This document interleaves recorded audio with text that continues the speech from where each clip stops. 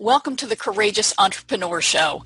This is the show that shares information and inspiration to help you break free from self-doubt, limiting beliefs, and disempowering patterns and break through to create the thriving, successful business you dream of and deserve. I'm your host, Winnie Anderson. I interview entrepreneurs who've overcome amazing challenges to create success on their terms and experts who share insight and practical information that can help you get past your blocks and move forward with courage, confidence, and clarity. The show's available in both video and audio formats on a variety of platforms, including iTunes, iHeartRadio, in the Google Play Store, on YouTube, and on my website at winnieanderson.com. If you like what you hear, I hope you'll share the show with others, and I hope you'll decide to join my community. You can become a fan of the show on my website at winnieanderson.com/fans. When you do, you'll get episodes delivered right to your inbox, along with information, tips, and resources to help you consistently move forward with courage, confidence, and clarity so you position and pre-sell yourself as the unique solution provider you are, and ultimately profit from your expertise and build a business in alignment with your faith, beliefs, and values. I know you have a big heart, a big mission, and a drive to serve. I also know how important it is to structure your business in a way that supports you while serving others. While you might not be thinking about starting a nonprofit, there are many lessons to be learned in this episode by hearing about the ups and downs of launching one, since my guest says it's really just another form of business. This episode has a little longer set of application exercises, which I'll explain at the end of the interview. In this episode, you'll meet Dr. Monique Y. Wells, who is the founder of Wells International Foundation. Monique is a native of Houston, Texas, and a resident of Paris, France. She's a veterinary pathologist, a toxicologist, a world traveler, serial entrepreneur, and arts enthusiast. Her dedication to empowering minorities, women, and young people led her to launch her foundation in 2015 and is the driving force behind its mission.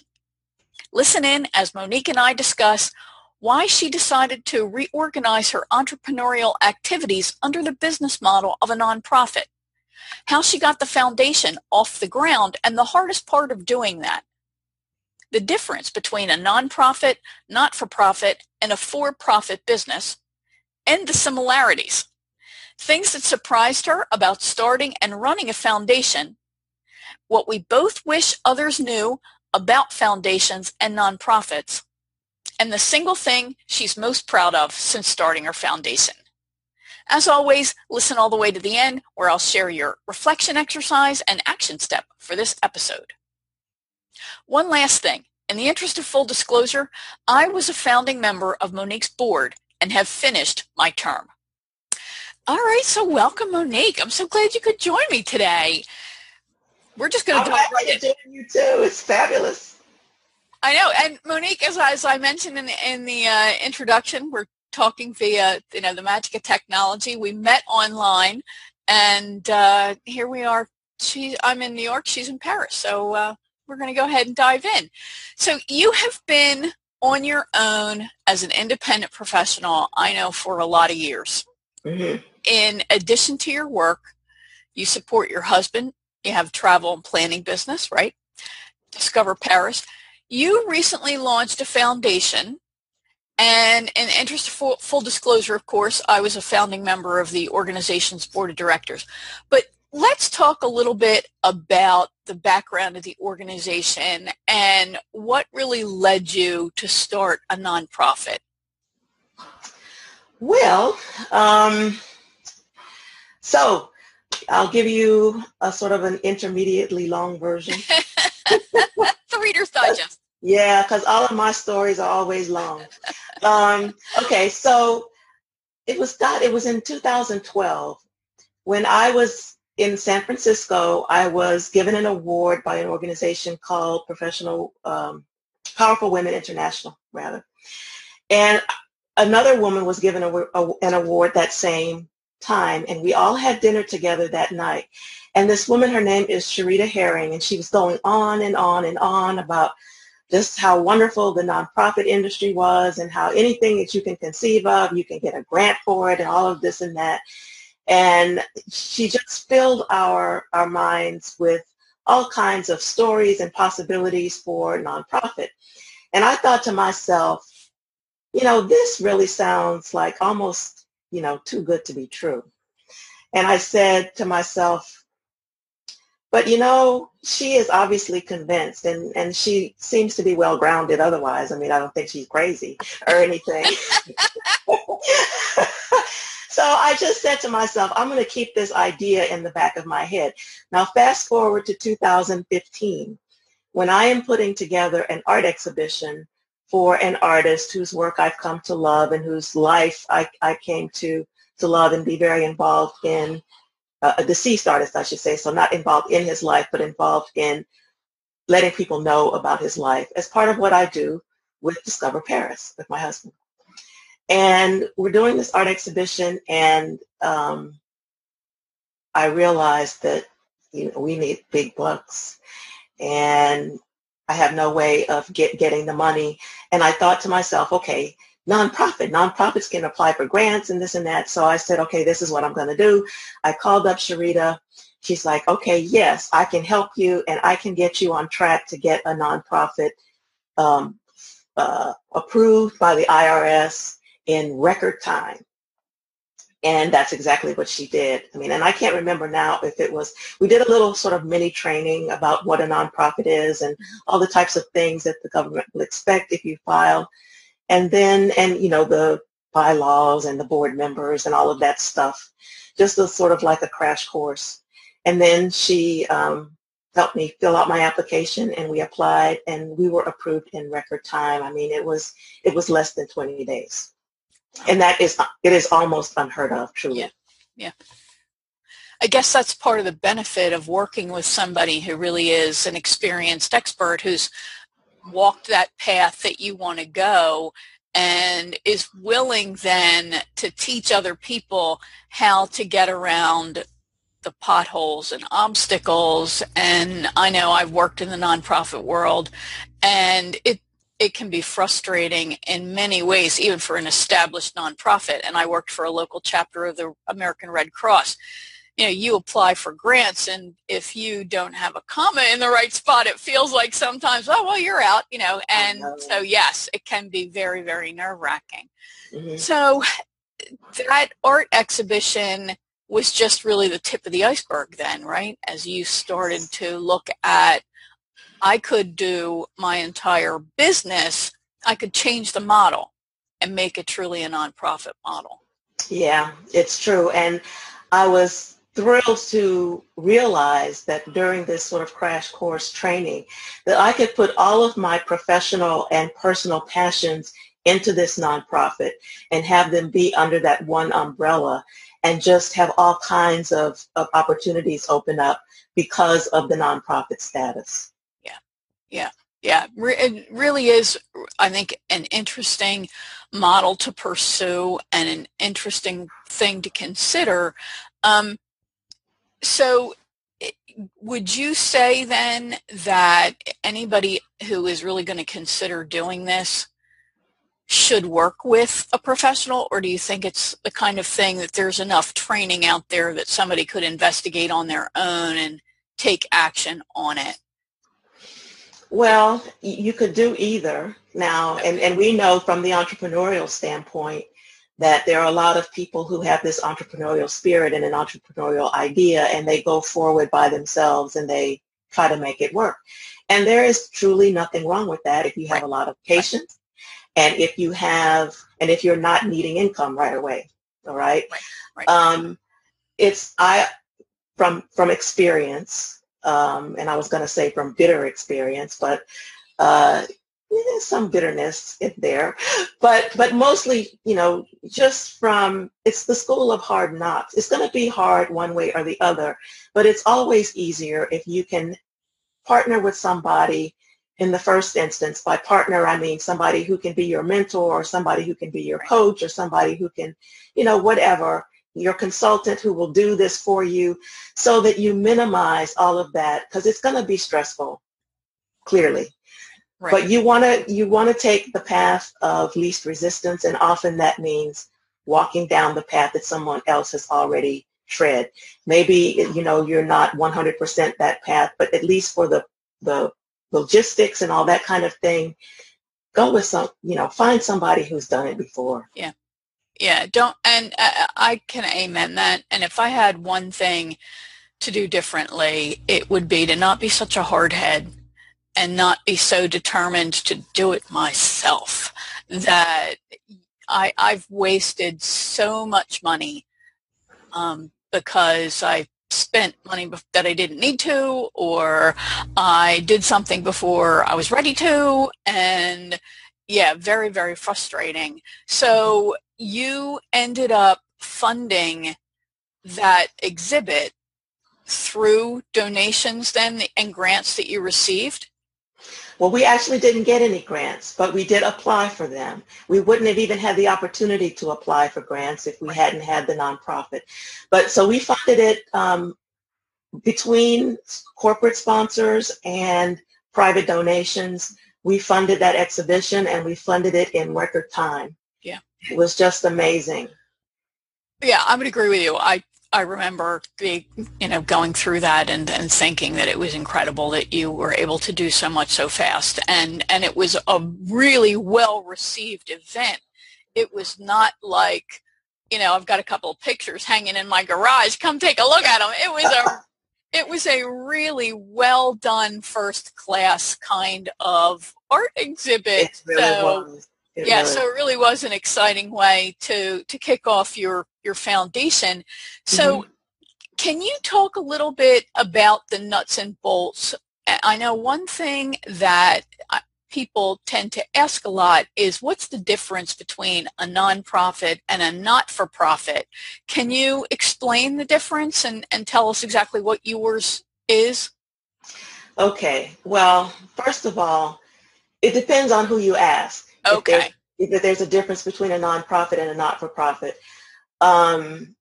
There are some people who will tell you, oh, there's no difference, it's just the semantics. It depends on what perspective you're asking from also. Okay. Because, a not-for-profit rather, can be considered an umbrella term for all kinds of nonprofit organizations. Mine is a foundation, but it's not a foundation that gives money. It's a foundation that asks for money. There are foundations that all they do is give money. So I would be applying to a foundation to get a grant, and that's their business. They just give money out depending on who they want to support. You can go from that to an NGO like Amnesty International. That's a not-for-profit too. So there are all kinds of iterations of what a nonprofit or not-for-profit is. But the bottom line is that none of these organizations is out to make money for personal gain. The money that they use is to be put back into that organization to benefit the mission.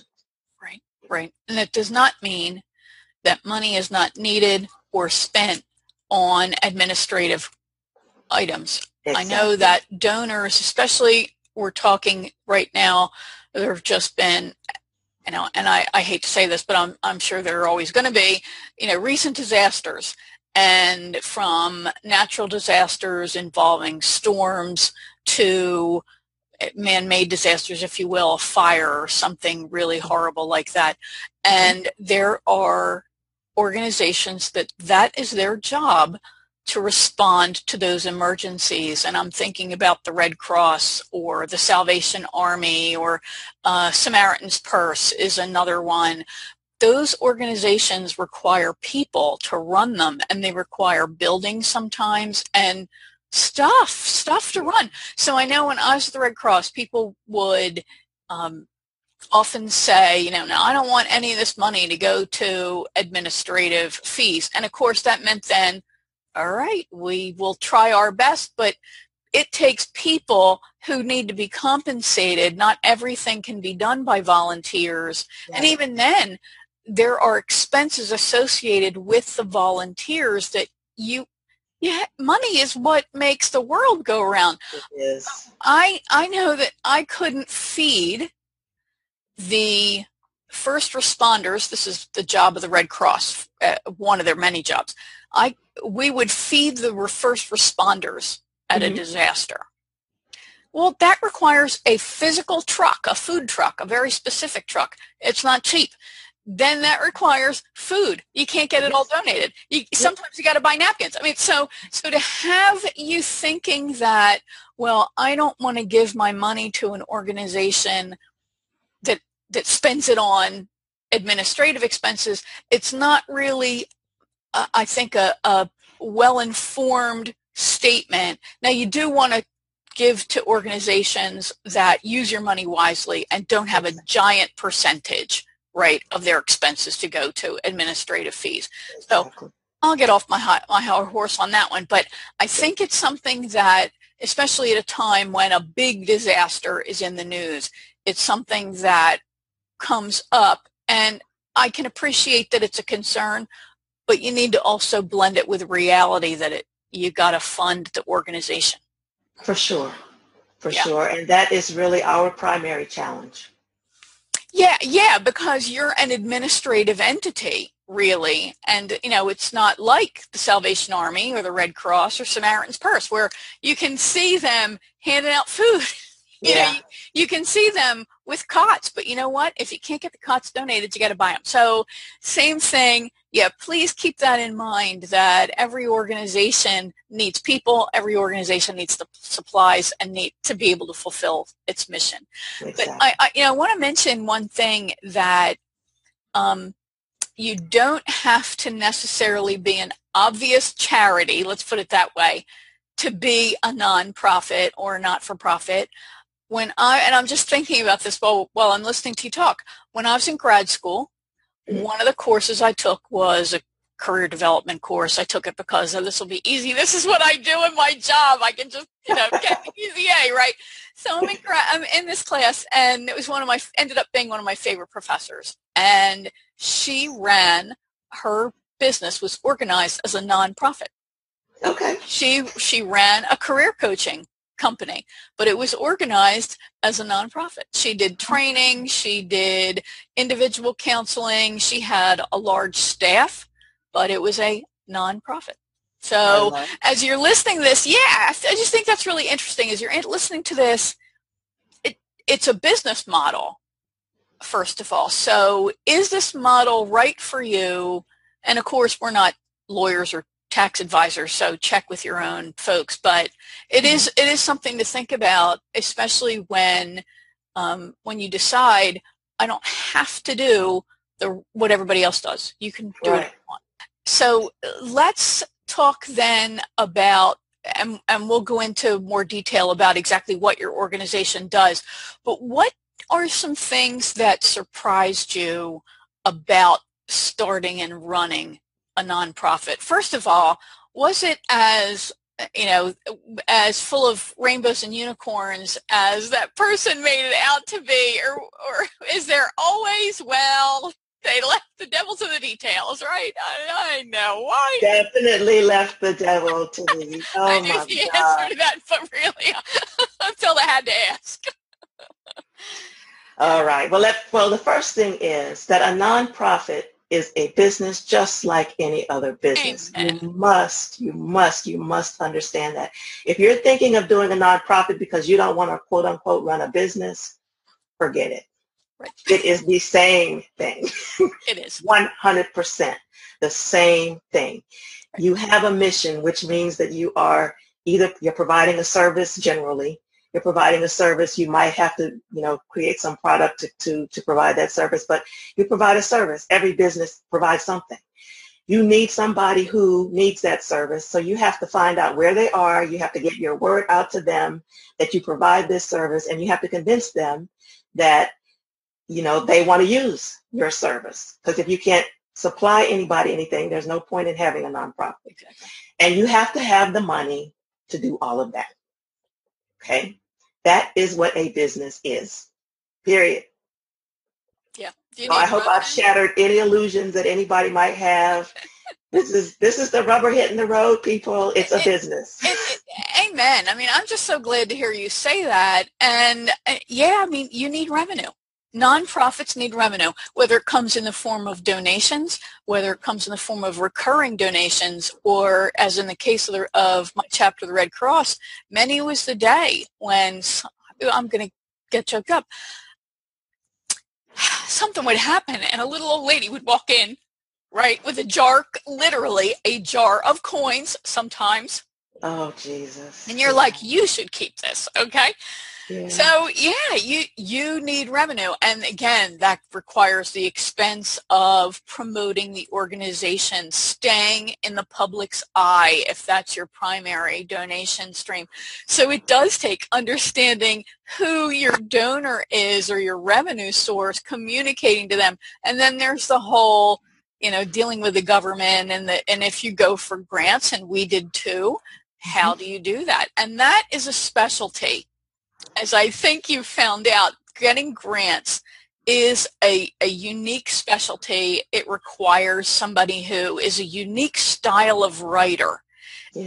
And every grant, every foundation or organization that you apply for has, of course, the rules, which some of them are incredibly narrow, yes. Right? This is for people who were born on a Tuesday under a full moon. And, but that's the nature of why those organizations exist. Right? So, think about, I always equate this to when we're at a graduation ceremony and someone receives an award, a scholarship, right? I think I won like $150 worth of scholarship money at high school, but it was all these little pieces from organizations who wanted to support boys or girls who fit a certain category, right?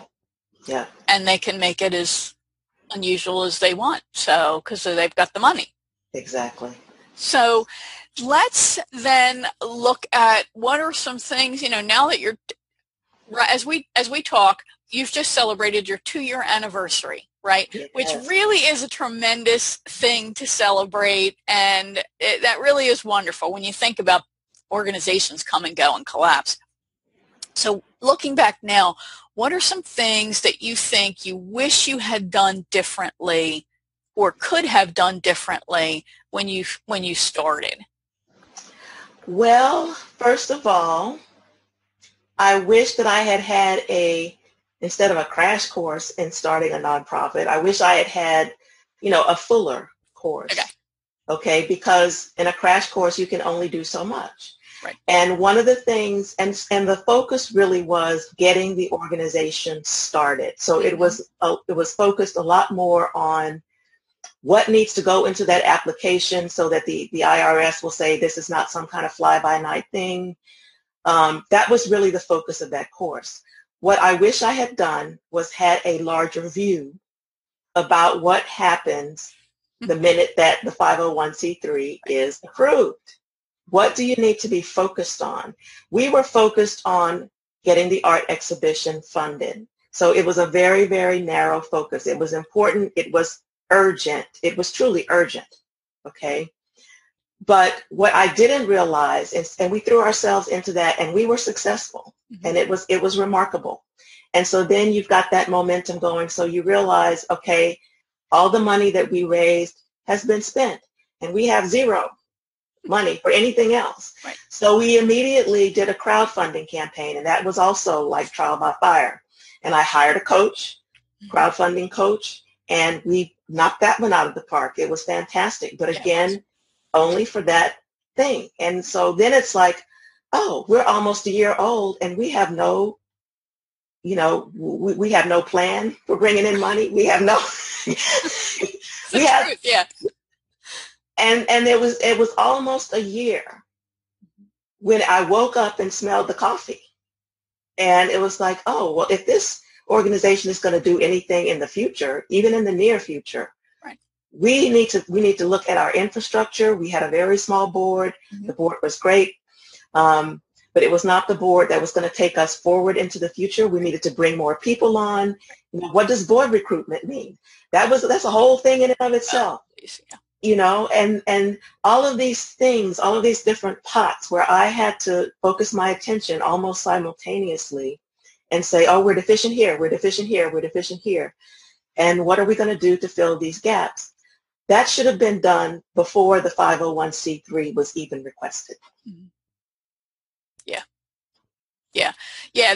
I think that's an interesting point. And in listening to you recount that, it makes me think so much about starting any kind of business, especially a solo practice, whatever that practice is. So we know how easy it is to land a big fish client, right? And to work so intently on that project that then when you look up, you go, wait a minute, what am I going to do now?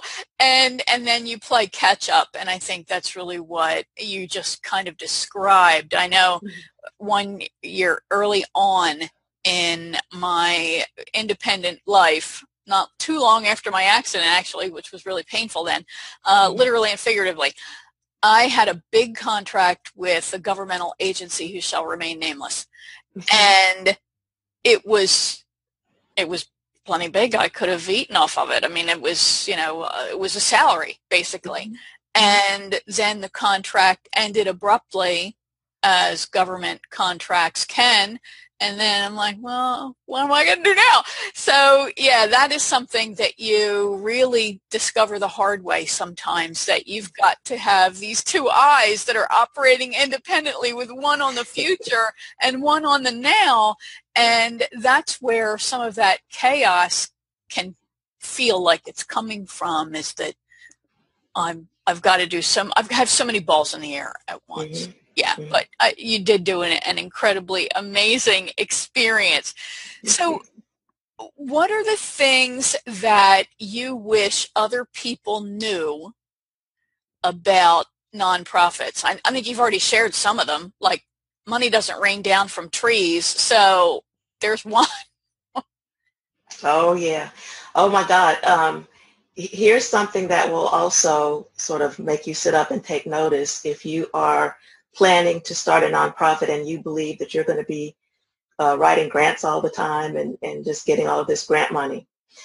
I had a nonprofit professional tell me just the other day that she's been out of the business for a while, but she said when she was in it full time and it burnt her out, she was a grant writer. That's what she did. She said that the company that she worked for and her department that wrote the grants for this company that she worked for had a 14% success rate. And she said that was double the average. I was just going to say, that's pretty good. Yeah. And if I had known that going into setting up a nonprofit, because, we said we need this nonprofit because we want to write a grant to get this art exhibition funded. Right. And, we had the names of two, how naive is that? Two foundations that would support art projects. And we didn't get a grant from either of them. But had I known that our chances were so slim, I wouldn't even have spent the time to do it. Truly. Yeah. We could have spent that time because we were waiting for them to respond, and we weren't doing anything because we were like, oh, they're gonna fund us, and just dumb. I mean, I'm gonna think positively, yeah. And I'm gonna right. Yeah. I mean, think positively, but have some kind of basis in reality also. Right. And so your funding. You just have to understand that you are going to have to work for every dollar that you bring in, or every euro, or whatever it is that you're trying to bring in. You're going to have to work for that just as hard as you would for a for-profit business. Yeah. Yeah, I think that is a great point. So anyone who thinks that this is the path to easy money for running your business and indulging in your dreams, I have some lovely land to sell you. It's never as rosy as people tend to make it out to be. So would you say then, has that been what's been part of the hardest part of getting your foundation off the ground, do you think? The revenue itself? Yeah. And so how do you define getting it off the ground? So you established a nonprofit, that part, the actual getting the approval. Mhm. You know, as I said earlier, we were approved in record time. The average time for approval is between 1 and 2 years. All right. That's So insane. yes, and the reason is because people don't understand the application process. Right. So, you know, in a sense, not even in a sense, we did the right thing in getting the coaching Mhm. to get the nonprofit started. That was the starting. Right. Now, the keeping it going, I think is more what you're referring to. Yeah. That's exactly right. Yeah, I mean, I can wake up in the morning and go, I think I'm going to start a business, and I can go to the bank and say, I'm going to name my account this, and you got a business. Well, that's, if that's off the ground, you're there. Yeah. But Yeah. yeah, wow, it's You got to keep it going. You got to keep it going. You have to have you have to have a future vision, like you said, one eye on the future, one eye right here.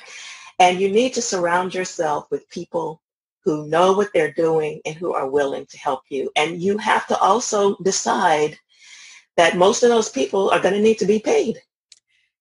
Yeah, yeah. I think if there was another, what do I wish people knew? There's this fantasy that you just use interns. I hear that people tell me that, when I'm busy about something, just get an intern. Mm, Why didn't I think of that? Thanks, Mr. Obvious. I mean, first of all, just get an intern. They're not lined up down my street, exactly. right? So where's the best place to get interns?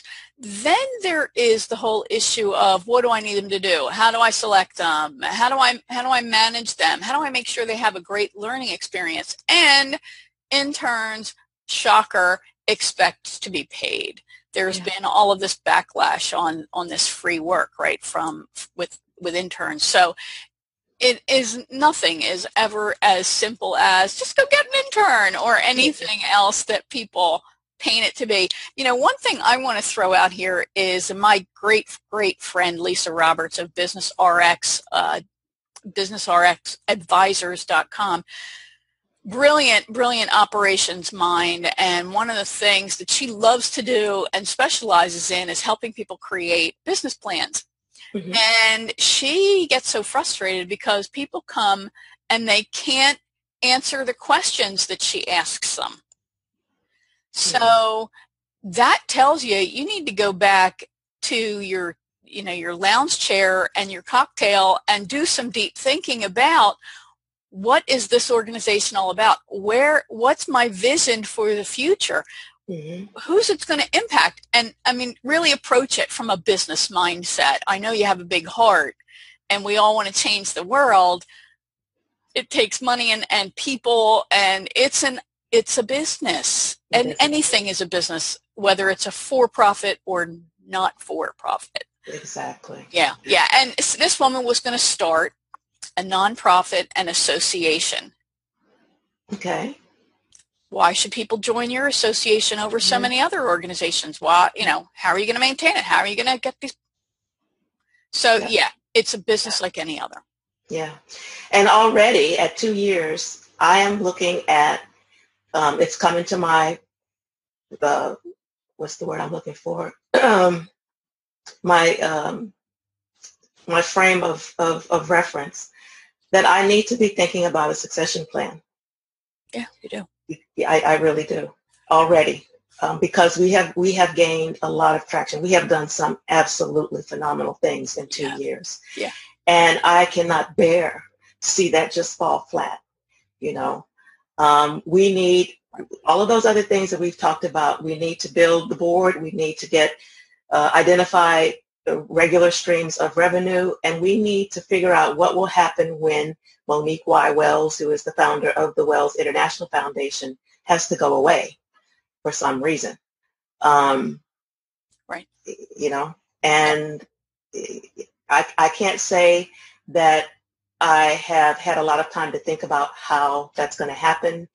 I think before I can think about a succession plan, I have to do the other things that I've mentioned. I have to build a board. I have to do all of that before I can think about a succession. If I don't build that board, there won't be anything to to leave to somebody.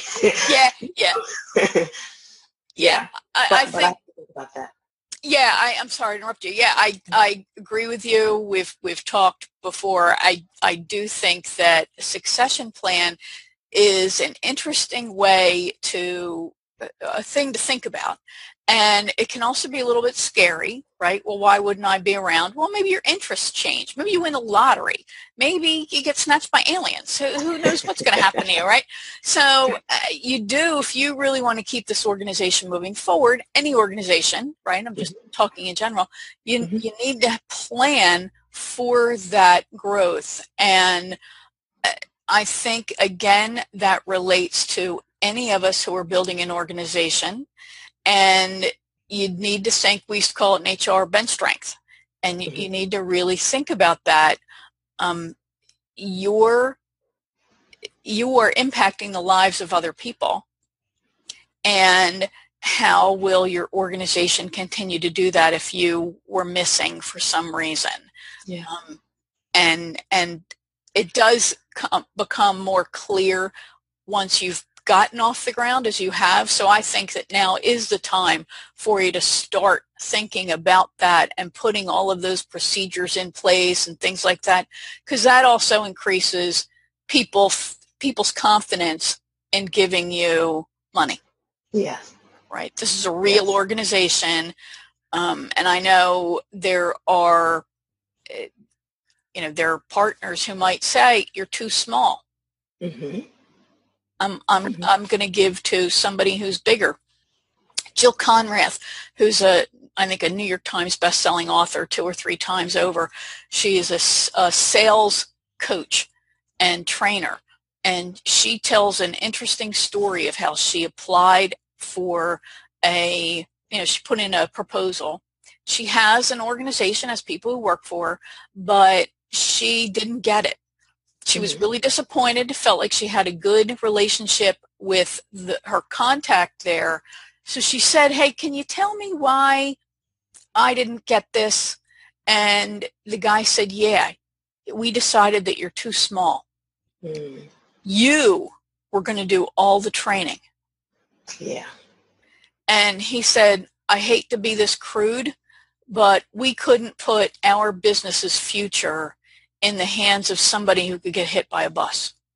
Yeah. Yeah.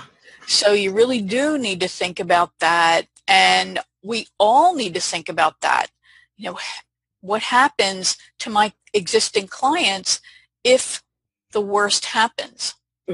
So, yeah, and I'll include in the show notes, I did an interview actually with somebody whose business partner died. Oh. So this was his business partner and his best friend. And, not that we're not all sympathetic when he died, but hey, I got a project here. I hired you people. So he got a crash course, unfortunately, in what he really needed to think about. So I'll get off my soapbox on that one. But I think that the thread going through here is there's a heck of a lot of planning that needs to get done. A heck of a lot of it. For sure.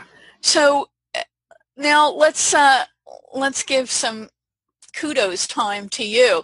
Tell me about what you think that is the thing that you are most proud of in the 2 years that you've had the organization off the ground.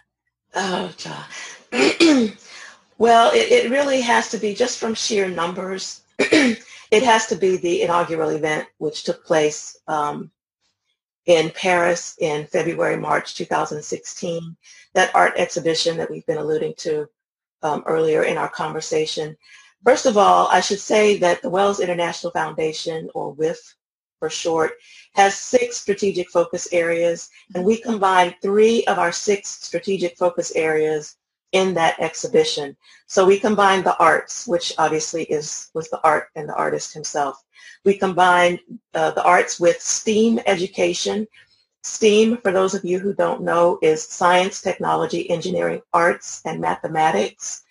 And there's been recently, when I say recently, the past few years, a movement from STEM to STEAM. So incorporating art into the teaching of science, technology, engineering, and math. And so we had that component, and we also had excuse me, a travel study abroad component, which is a third SFA for WIF. So in the inaugural event, we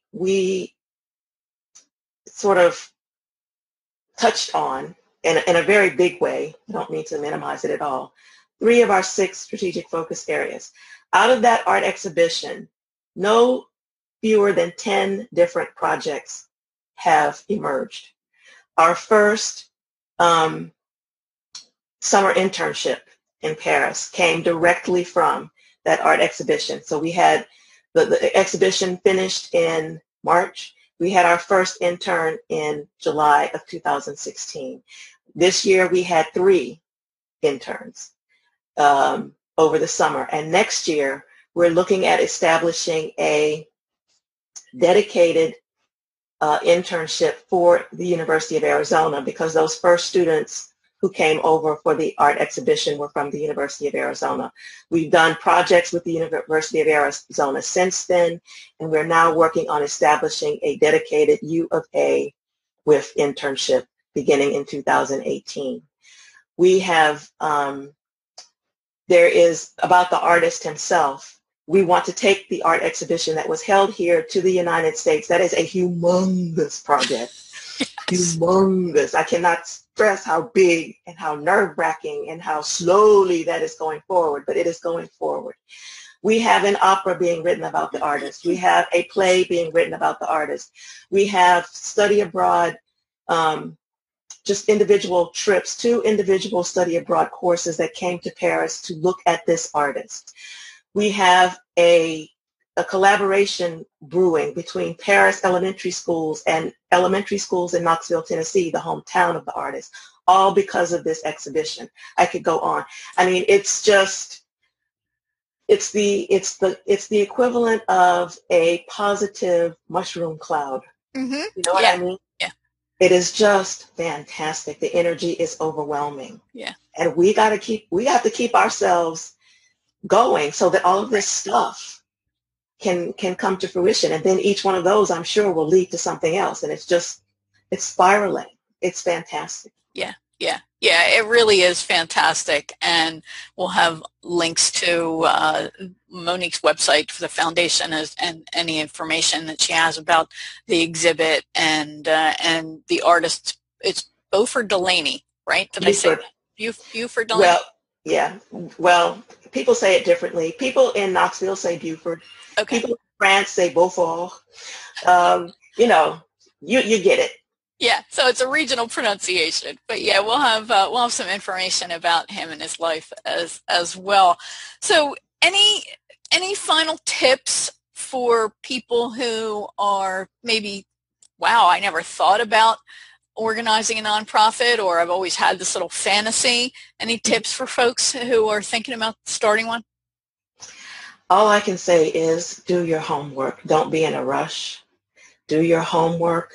Get your ducks in a row. Mm-hmm. If you want to launch a nonprofit, be sure that you build an effective board before you launch. And your board characteristics need to be based upon what you want to accomplish in your organization, not just a few friends that you gather together just so that you can check a box for the IRS. Your board needs to have skills. Your board needs to have, obviously they need to support you and they need to believe in what it is that you do. And your board needs to have resources to bring to your organization. Yeah. Yeah. Really, really well said. And I think that the big issue here is you need to match your heart with your head, because you're running a business, whether you want to think about it that way or not, it is. Mm-hmm. And it requires some unique focus on some operational things that maybe you thought, oh, I don't have to consider because I'm only organizing a nonprofit here. Mm-hmm. Yeah. Only and nonprofit don't go together. No, they don't. No, they don't. No. Monique, thank you so much for spending some time with me this morning, and love sharing this information and getting the word out about your foundation as well. And thank you. Thank you for having me, Winnie. I just love talking about it, and I love you, and And I love helping people. Anything that I can do to help people, just make life a little bit easier for themselves. I'm all about the path of least resistance. And just, if I can be a part of somebody's path of least resistance, I'm happy. Thanks again. All right. I hope you found all that useful and interesting. If you liked this episode, I hope you'll share it with your connections. Please leave a great review for it on the platform where you've consumed it. And be sure to subscribe either on that specific platform like iTunes or iHeartRadio, Google Play, or you can subscribe to the video version on YouTube, as well as subscribing on my website at winnieanderson.com/fans. When you subscribe there, you'll receive episodes emailed to you each week along with information, tips, and resources to help you profit from your expertise by positioning and pre-selling yourself as the unique, trusted advisor you are. All right, let's talk about the big takeaways for this episode. There are 3 key points that I think are important to consider here. First of all, don't be in a hurry. All sorts of shortcuts and compromises have to be made when we rush. And while everything ended well for Monique, for the art exhibition and ultimately for her foundation, rushing caused her to focus on just getting things done. And she ended up having to work probably twice as hard as she probably needed to in those first 2 years of her getting her organization off the ground. Number 2, business model. Organizing a business as a nonprofit is a business model decision. It's not a decision to be made lightly. No business model is. One of the dirty little secrets of building a service-based practice like a coaching, consulting, or other service business is that your business model is an incredibly important decision to make because it dictates how you're going to make money. And that business model decision dictates the sub-models that end up coming under that umbrella. So if you pick the wrong model, you can end up with a business you hate or that you struggle to make work because it just doesn't fit your personality and your goals. So your own personality, along with what you're willing and not willing to do to grow that business, are important factors that need to be considered, and most of us just don't think about them. Number 3. There are sub-models, as I mentioned, and frameworks underneath the general umbrella of business model. These guide you in making decisions. And unless we're super self-aware and take the time to really think through what we want to build before we start building, we can wind up creating something that doesn't fit with who we are and what we ultimately want. So while you might be building a coaching or consulting practice and there are sort of standard components of those models, you don't necessarily have to follow them. For example, a standard component of a consulting practice model is submitting proposals. I absolutely hate it. I hate it so much that I decided I didn't want to do it anymore. That got me thinking about the business model that I was building, and it was the first step to changing that model and to focus on building what is really referred to as an expert brand model. Now, okay, so sorry about that lecture, but I felt that really highlighting those key takeaways was super important for you.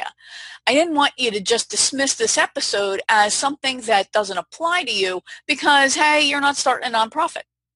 So your reflection exercise, I want you to think about your business model and the sub-models and frameworks that support it. You're not broken. Okay, I want to be clear on that. You are not broken. There's nothing wrong with you. However, there could be a lot wrong with your business model. So if something's not working and you're struggling to build the thriving business that you want, you've got to figure out what's wrong, what's going on here. And I'm going to bet, like I said, that there's something wrong with your model or one or more frameworks. They could very well be in conflict with some element of your personality. All right, now for your action step. This is actually going to involve a couple of steps. First of all, I want you to identify what's working and not working in the business.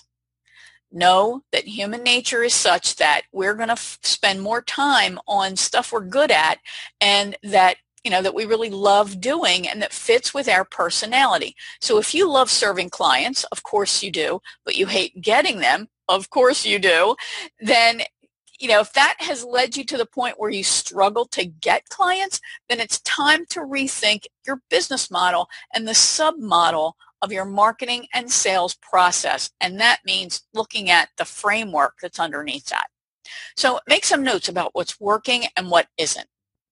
Then make some notes about what you wish your business was like. That's going to give you some clues about your business model problems and what changes that you likely need to make to that model. Then I want you to think about the successful people that you really admire and who have similar businesses that you would like to build. And then start studying how they make their money and how they do their marketing, how they do their sales. So for me, I looked at people like Wayne Dyer, Jack Canfield, Leo Buscaglia, Michael Hyatt, and Pam Hendrickson. They're all people whose messages I admire and who I admire themselves and whose businesses I admire. That's when I realized that I wanted the sort of expert brand that was built on teaching, publishing, and coaching. I wanted a sort of hybrid model. And once I could recognize it, then I could start concretely identifying what I needed to do to create that. I hope that was enough to get you started on this. I think it's incredibly important, especially for those of us who truly hate sales and who aren't crazy about marketing, but who have a big message and a big impact that we want to make. Thanks for joining me for this episode of The Courageous Entrepreneur. Be sure to visit WinnieAnderson.com to become a fan of the show and to check out the free information and free resources that are available there. And remember, you're worthy of all the success you dream of.